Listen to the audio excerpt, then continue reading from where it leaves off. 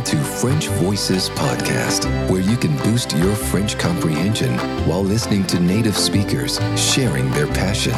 It's authentic, it's hosted by Jessica, and it's starting now.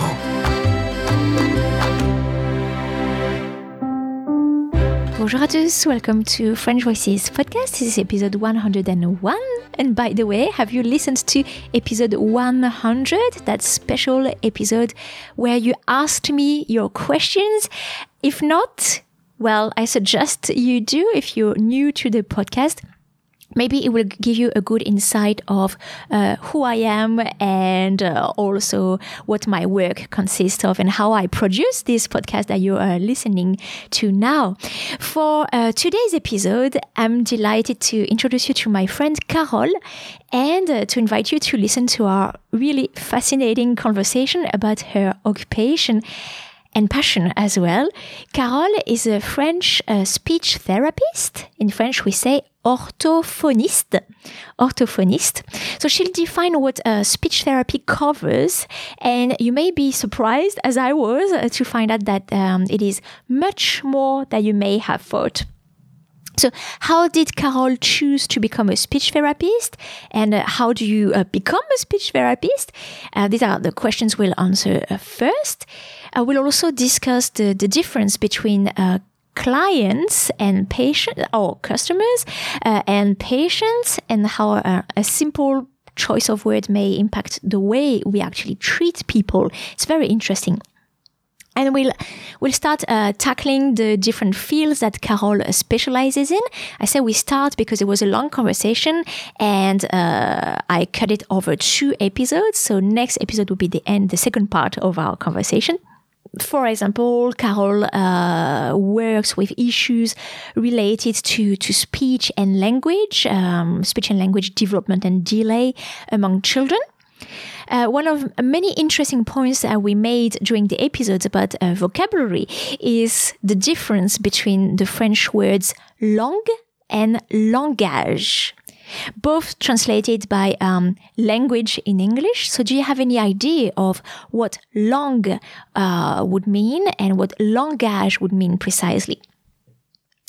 And we'll also talk about the written language, so reading and writing components, how they can be addressed in speech therapy. But before we start, a selection, as always, of a few vocabulary words related to today's topic. There is a longer vocabulary list that I designed for you that you can find for free in the show notes of the episode, or that you can purchase as part of the PDF that comes also with the full transcript of the interview if you need help to follow what we're saying. And when you buy that PDF, that is also supporting my work and the podcast. Well, I say and, but really they're the same thing. All right, so we said orthophoniste is a speech therapist.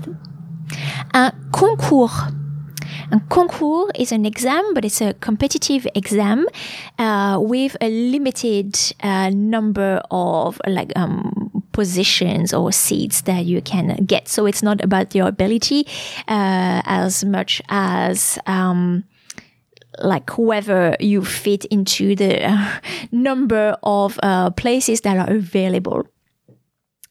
Une prépa, or une classe préparatoire, but often shortened in prépa, is a preparatory class to prepare for those exams, important exams. Admissible is an adjective that means you're eligible to go further into the exam or selection process. And la déglutition, déglutir is to swallow. La déglutition is swallowing, or I also found the medical term deglutition. And before I let you to listen to Carole and myself speaking, 3 questions in English that I designed for you to test your comprehension of the episode, and I will give you the answers at the end in my conclusion. So the first question, true or false, as per the etymology of the word, speech therapy exclusively focuses on re-educating the audio or the oral components of speech difficulties. If you've listened to the introduction, you already have a clue about the answer, by the way. Question 2, give 4 examples of factors that may slow down the development of speech and language in children. So they are, as a disclaimer, just tendencies that Carole observed. And question 3, at the end of the episode, what do I compare Carole's work with? Coucou Carole, comment tu vas? Bonjour Jessica, ça va, je te remercie. Et toi? Bien, ça va, je suis très contente de te parler. Il faut savoir que, alors je te tutoie parce que on se connaît, tu es de retour en France, mais on s'est rencontrés c'est ça. Dans le cadre du playgroup des mamans françaises à Melbourne. Nos petits ont le même âge. Exactement. Et tu as une profession qui est très intéressante. Bon, en tout cas, moi qui m'intéresse drôlement et qu'on va comprendre pourquoi, parce qu'elle est quand même liée aux langues et au langage finalement. Tu es orthophoniste. C'est bien ça. Alors, déjà, Depuis 8 ans. Depuis 8 ans. D'accord. Ouais. Donc, orthophoniste professionnel, s'il vous plaît. Et est-ce que tu pourrais définir un petit peu ce que c'est que l'orthophonie? Oui, alors l'orthophonie, c'est un métier qui s'occupe de maintenir ou de développer la communication chez les gens et tout ce qui va être en lien avec ce qui est toute la sphère orale finalement, donc la déglutition, la voix, les paralysies faciales, ce genre de choses, tout ce qui est en lien avec tout ce qui est orofacial et la communication, qu'elle soit orale, qu'elle soit écrite, qu'elle soit éventuellement manuelle dans le cas de la surdité et les langues des signes. Donc, tout ce qui va être en lien avec la communication et ce qui est sous-jacent à la communication, donc tout ce qui est mémoire, fonction cognitive et autres fonctions supérieures. Ah, alors c'est beaucoup plus large que ce que je pensais parce que déjà quand tu as dit écrit, langue écrite ou oui. J'ai un peu tiqué parce que si on regarde l'étymologie de orthophonie, donc ortho c'est la correction, donc le fait de bien et phone, pour moi ça a vraiment un caractère oral ou audio, on va dire. C'est ça, oui. Je pense qu'étymologiquement, au début, le métier était vraiment destiné à rééduquer le langage oral. Et puis, en fait, notre champ de compétences n'a cessé de s'étendre au fil des années, des décennies. Et aujourd'hui, il continue de s'étendre et on s'occupe vraiment de la communication au sens très large. Ouais. Et donc on va revenir au cours de la conversation sur ces différents aspects de l'orthophonie que tu as mentionné, puis on essaiera de développer des petits points. Mais d'abord, est-ce que tu pourrais dire comment tu as eu envie quand tu as eu envie de devenir orthophoniste? Oui, tout à fait. Alors, c'est pas du tout quelque chose qui m'a passionnée jeune parce que c'était un métier que je ne connaissais pas et dont j'ai entendu parler assez tardivement finalement. J'ai d'abord fait une licence de biologie et puis un jour je me suis dit mince, j'adore la bio mais je voudrais un vrai métier maintenant où je puisse aider les gens. C'était surtout mon credo, c'est que je voulais vraiment être utile aux gens, être utile à la société. Et du coup, je me suis renseignée à droite à gauche et je suis tombée sur ce métier un peu par hasard. Et une orthophoniste a eu la gentillesse de m'accueillir dans son cabinet alors même que j'étais pas étudiante, etc., pour que je vois un peu la réalité du métier. Et j'ai eu un vrai coup de cœur et je me suis dit, c'est ça qu'il faut que je fasse. Et elle-même m'a dit, t'as le don pour ça, faut absolument que tu passes le concours, que tu le réussisses, faut absolument que tu sois orthophoniste parce que tu es faite pour être ortho. Donc, c'est ce que j'ai fait et voilà. C'est une belle histoire en fait que cette personne soit finalement ait croisé ton chemin et puis t'es mise sur la voie. Il manquait presque un chapitre, un élément de l'histoire, parce que tu as dit j'ai cherché un peu à droite à gauche et je suis tombée sur l'orthophonie. Enfin, donc c'est un conseiller d'orientation, enfin tu as fait des tests ou comment tu t'y es intéressée? Oui, concrètement, j'ai passé, sans mentir, j'ai passé des heures, des jours, des mois dans un centre d'orientation et je pense que j'ai lu absolument toute leur documentation. J'y ai passé un temps fou, j'y passais des journées entières. Donc sur toutes les professions possibles, c'est ça, un centre d'orientation pour aider les jeunes ou les personnes qui veulent se reconvertir à choisir une profession qui leur convient. Tout à fait, c'est ça. Ils ont une énorme documentation avec tous les métiers possibles et imaginables et j'ai vraiment tout passé en revue. Et quand j'ai fait ma petite sélection, il ne restait que quelques métiers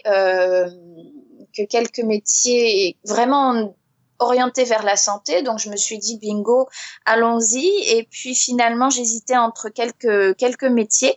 Et comme j'avais déjà fait une licence de biologie, j'avais pas forcément envie de repartir sur des études vraiment longues. Et m'étant renseignée davantage, l'orthophonie était quand même ce qui me plaisait. Et là, j'ai re-signé pour pas mal d'années d'études encore, malheureusement, mais je le regrette pas. Alors, on va en venir sur les études pour devenir orthophoniste, mais du coup, tu as piqué ma curiosité, évidemment, quand tu as dit qu'il y avait une petite, on va dire, short list de professions qui pouvaient t'intéresser. C'était quoi les autres, tu t'en souviens? C'est ça.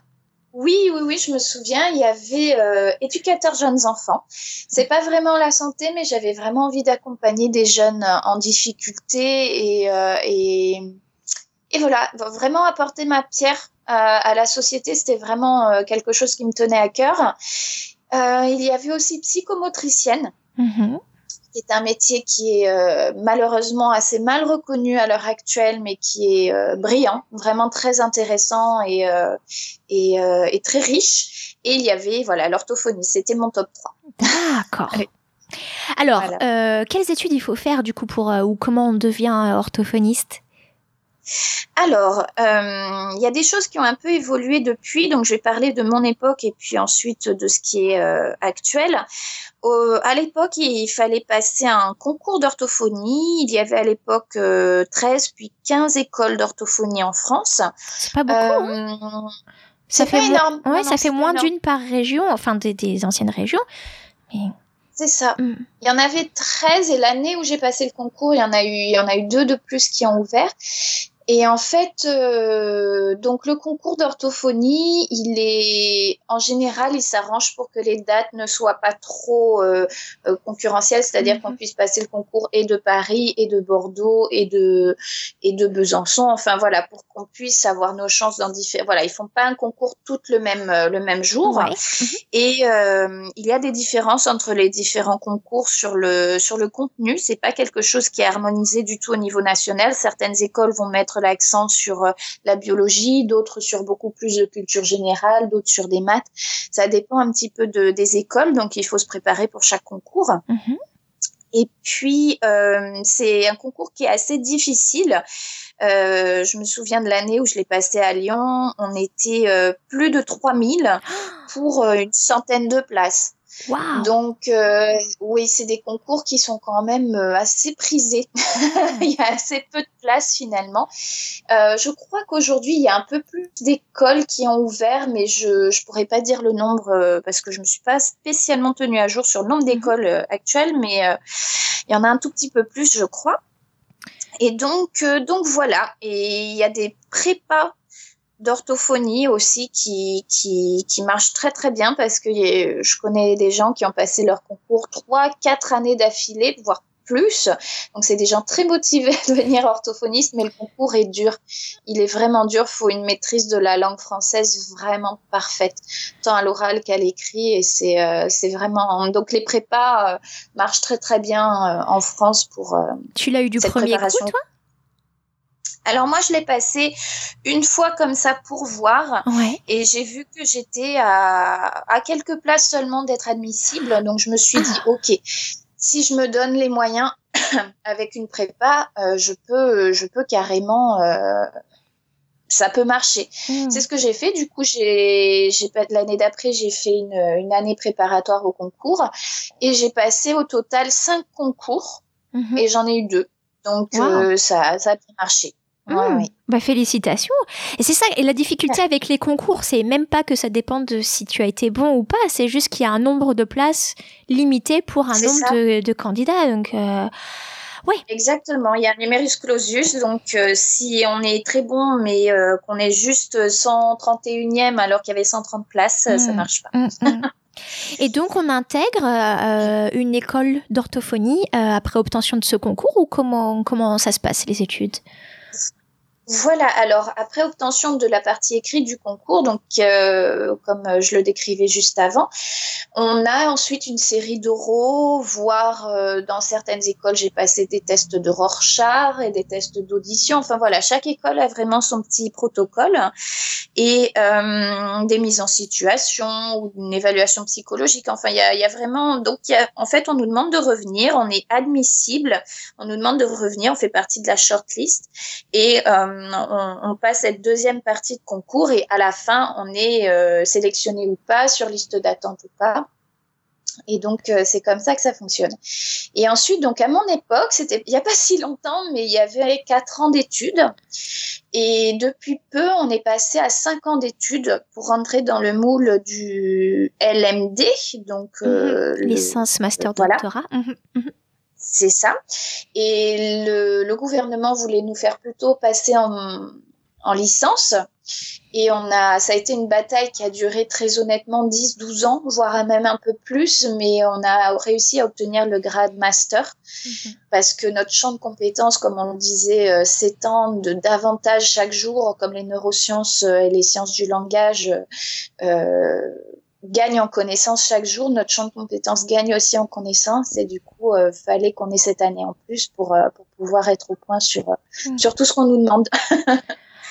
D'accord. Et donc, à la fin de... Donc, c'est... 5 parce que normalement... Maintenant, c'est 5 années d'études. 5. Oui, voilà. Oui. Donc, tu obtiens un diplôme d'orthophoniste et tu peux pratiquer. Exactement. D'accord. C'est bien ça. Ouais. Et d'ailleurs... quand on jouait, quand nos enfants jouaient au terrain de jeu et tout, je me souviens que tu m'avais appris un mot finalement, la patientèle. Oui. Alors effectivement, parce que en orthophonie en France, en tout cas, on ne parle jamais de client. Alors, est-ce que c'est de la bien-pensance? Je ne sais pas. De ma part, en tout cas, non. J'ai pas du tout l'impression que c'est quelque chose qui soit dans la tête de mes consoeurs et de mes confrères non plus. C'est-à-dire qu'on est vraiment dans la notion de patient et donc on n'a pas une clientèle mais une patientèle. Et je pense que c'est une notion qui est importante, notamment parce que j'ai vu la différence aussi avec les speech pathologists en Australie où on est plus dans une notion d'entreprise, enfin quand je parle d'un cabinet privé. Un client, ça fait penser au côté financier, alors qu'un patient, ça fait penser au médical. Voilà, c'est ça, c'est ça. Et en France, de toute façon, tous nos actes sont encadrés financièrement, etc. Donc il y a pas cette notion de business, je trouve.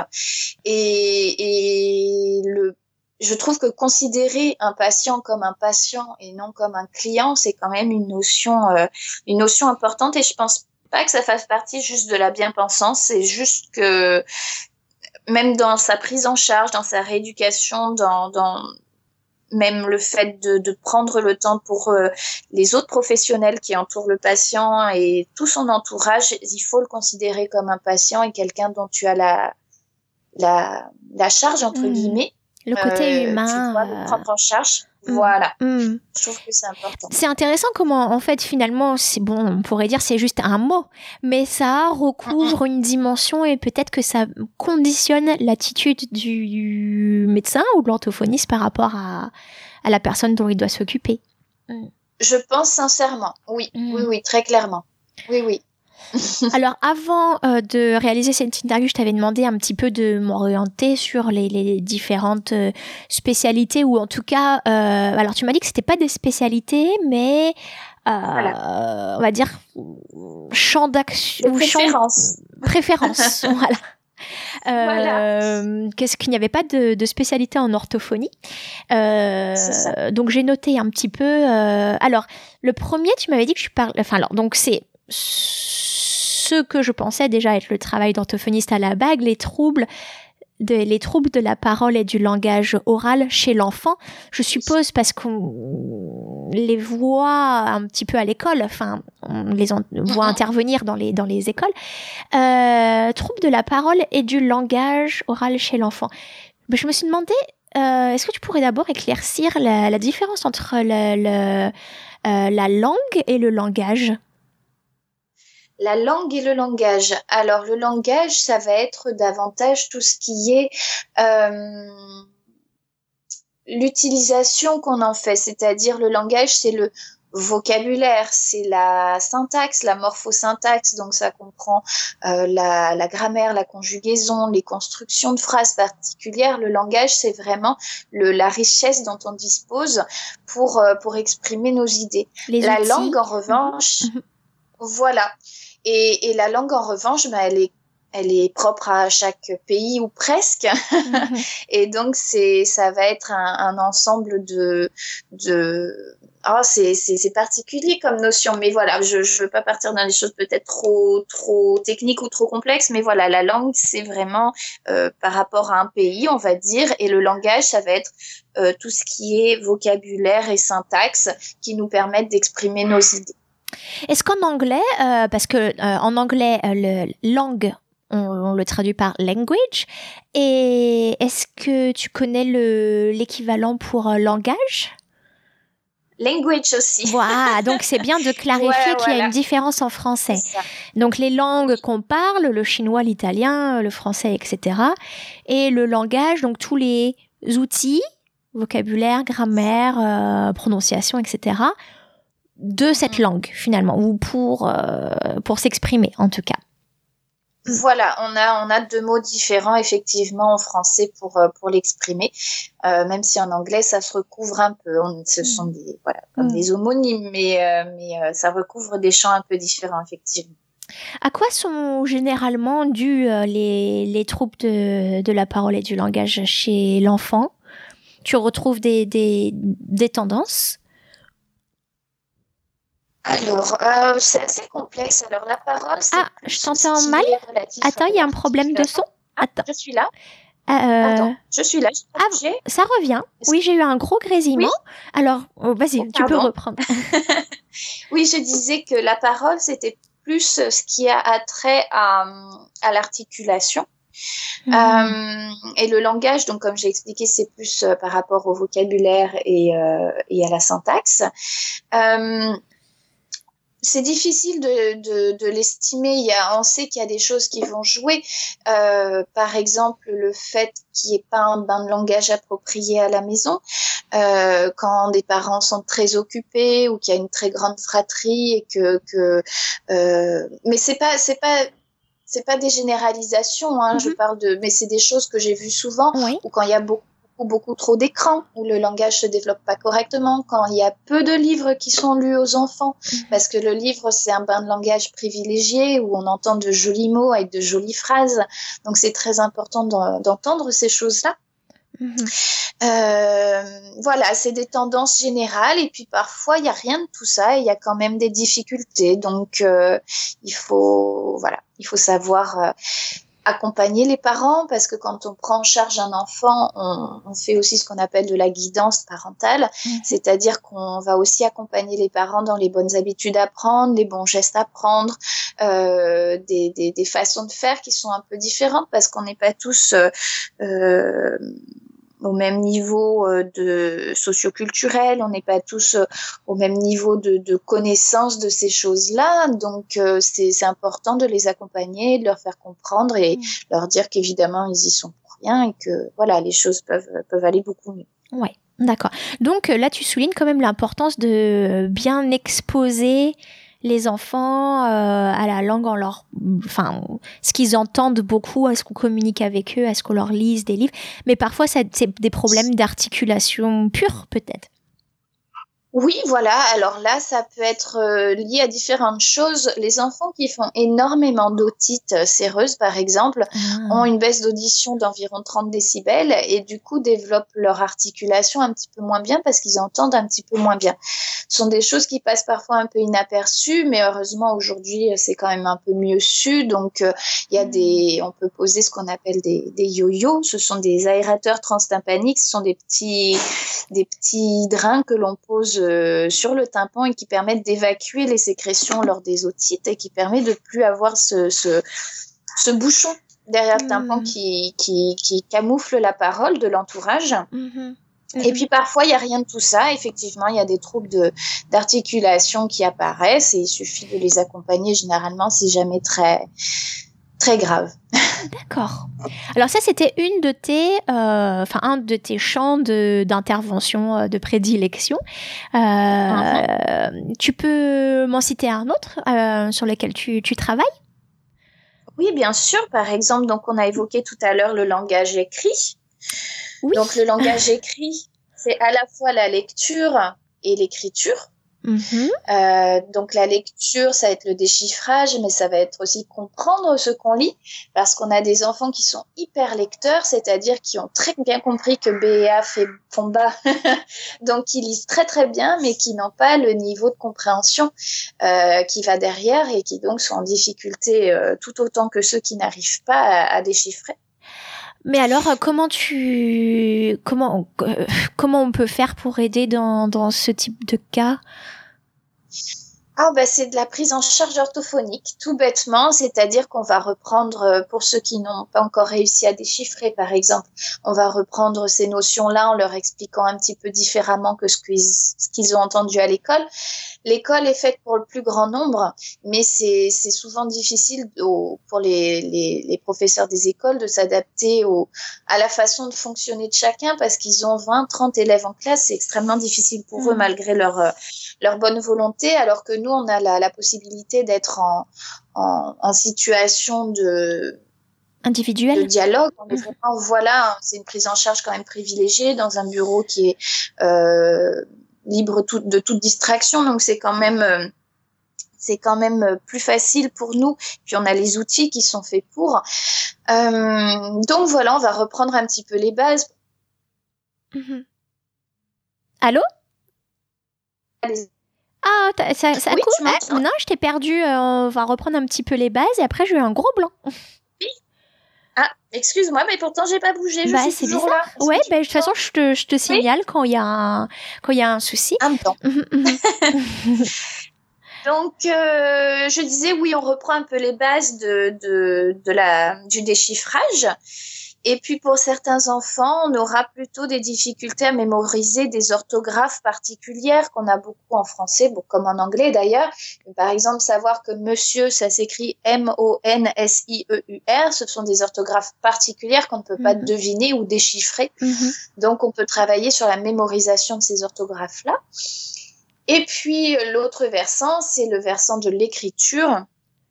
On travaille on rééduque à la fois le graphisme pour les enfants qui ont des difficultés plutôt dans le graphisme, dans la praxie, et puis à la fois tout ce qui est orthographe lexicale ou orthographe grammaticale. Donc voilà, on est sur beaucoup de plans à la fois. Ouais, c'est très complet. Il y a des moments où tu fais un petit peu un travail de... Oui, un peu plus docteur, et puis d'autres presque un peu plus maîtresse, institutrice particulière, quoi. Oui, pratiquement. Il y a des orthophonistes qui bondiraient au plafond en entendant ça, mais il faut être honnête, il y a un petit peu de ça quand même. Dans les écoles françaises, enfin, je sais pas... I hope you've enjoyed this interview, or the first part of that interview. Stay tuned, because the next episode will be the second part of our conversation, where we'll cover other aspects of speech pathology that Carol deals with. And she'll also give you tips to avoid losing your voice, as I did a few months ago, if you remember. I was completely speechless for 11 days. Was it 9 or 11 days? But anyway, like a world record for me. And she will also share her top tip to improve your French pronunciation. But first, let's go with the answers to the questions I asked you in my introduction. So the first question was true or false, as per the etymology of the word. Speech therapy exclusively focuses on re-educating the audio, the oral components of speech difficulties. Well, that's false, because in the first part of this episode, we talk about how speech pathologists, speech therapists also work with the writing components. Speech pathology today deals with everything that involves communication in the broad sense of the term. So it's also about like comprehension, sign language, any communication, not just the spoken language. Question 2. Give 4 examples of factors that may slow down the development of speech and language in children. Well, if the parents are not talking enough to the child, because, so number 1, they're too busy. Number 2, there are many other siblings. Number 3, too much screen time. Number 4, too little exposure to books. Books are terribly important for language development. And another completely separate factors may be recurring ear infections that actually make the child hear not as well. Question 3, at the end of the episode, what do I compare Carol's work with? I say that she's a mix of being a doctor and a private teacher. Well, that's it for today, almost. I'm going to give you, to read you a review left by Sobriquet on iTunes. And I encourage you, if you can spare 2 minutes of your time, to go on iTunes and say what you think about the podcast, because it helps other potential listeners to decide to tune in or not on the French Voices, decide on the level and what they can expect from the podcast. So it helps spread the word about French Voices. So Sobriquet wrote a really, really nice review saying, I am completely in love with this podcast.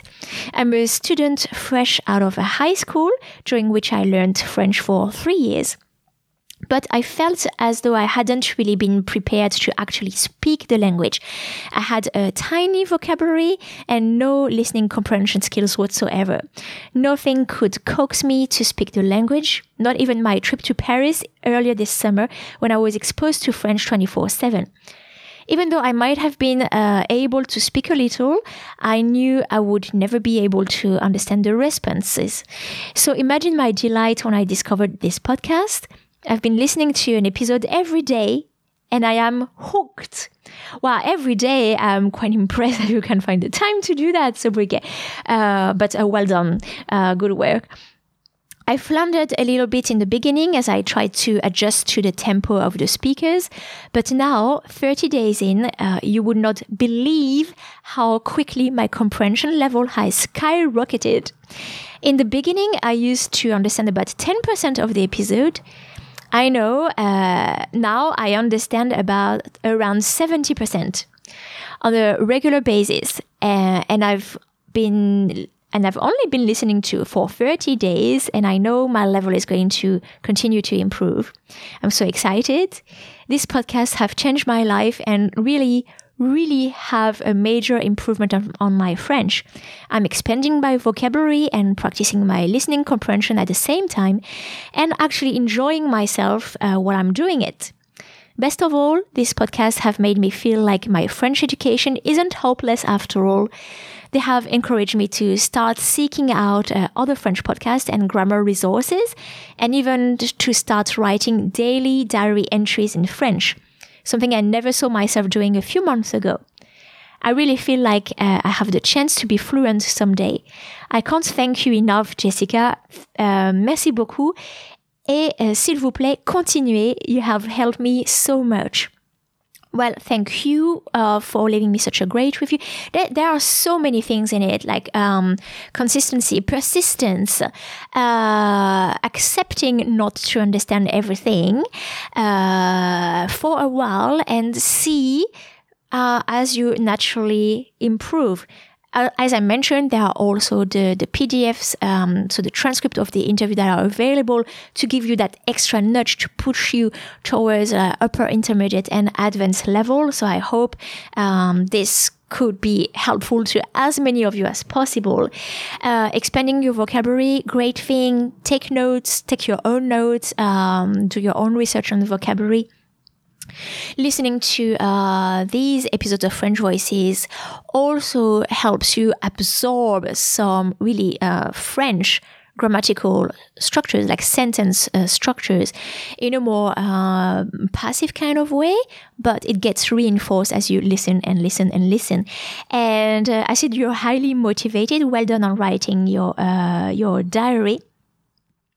Well, that's all I have to say for today. Just a reminder, do leave a review as well if you can and if you want to. And I'll see you in the next episode of French Voices Podcast.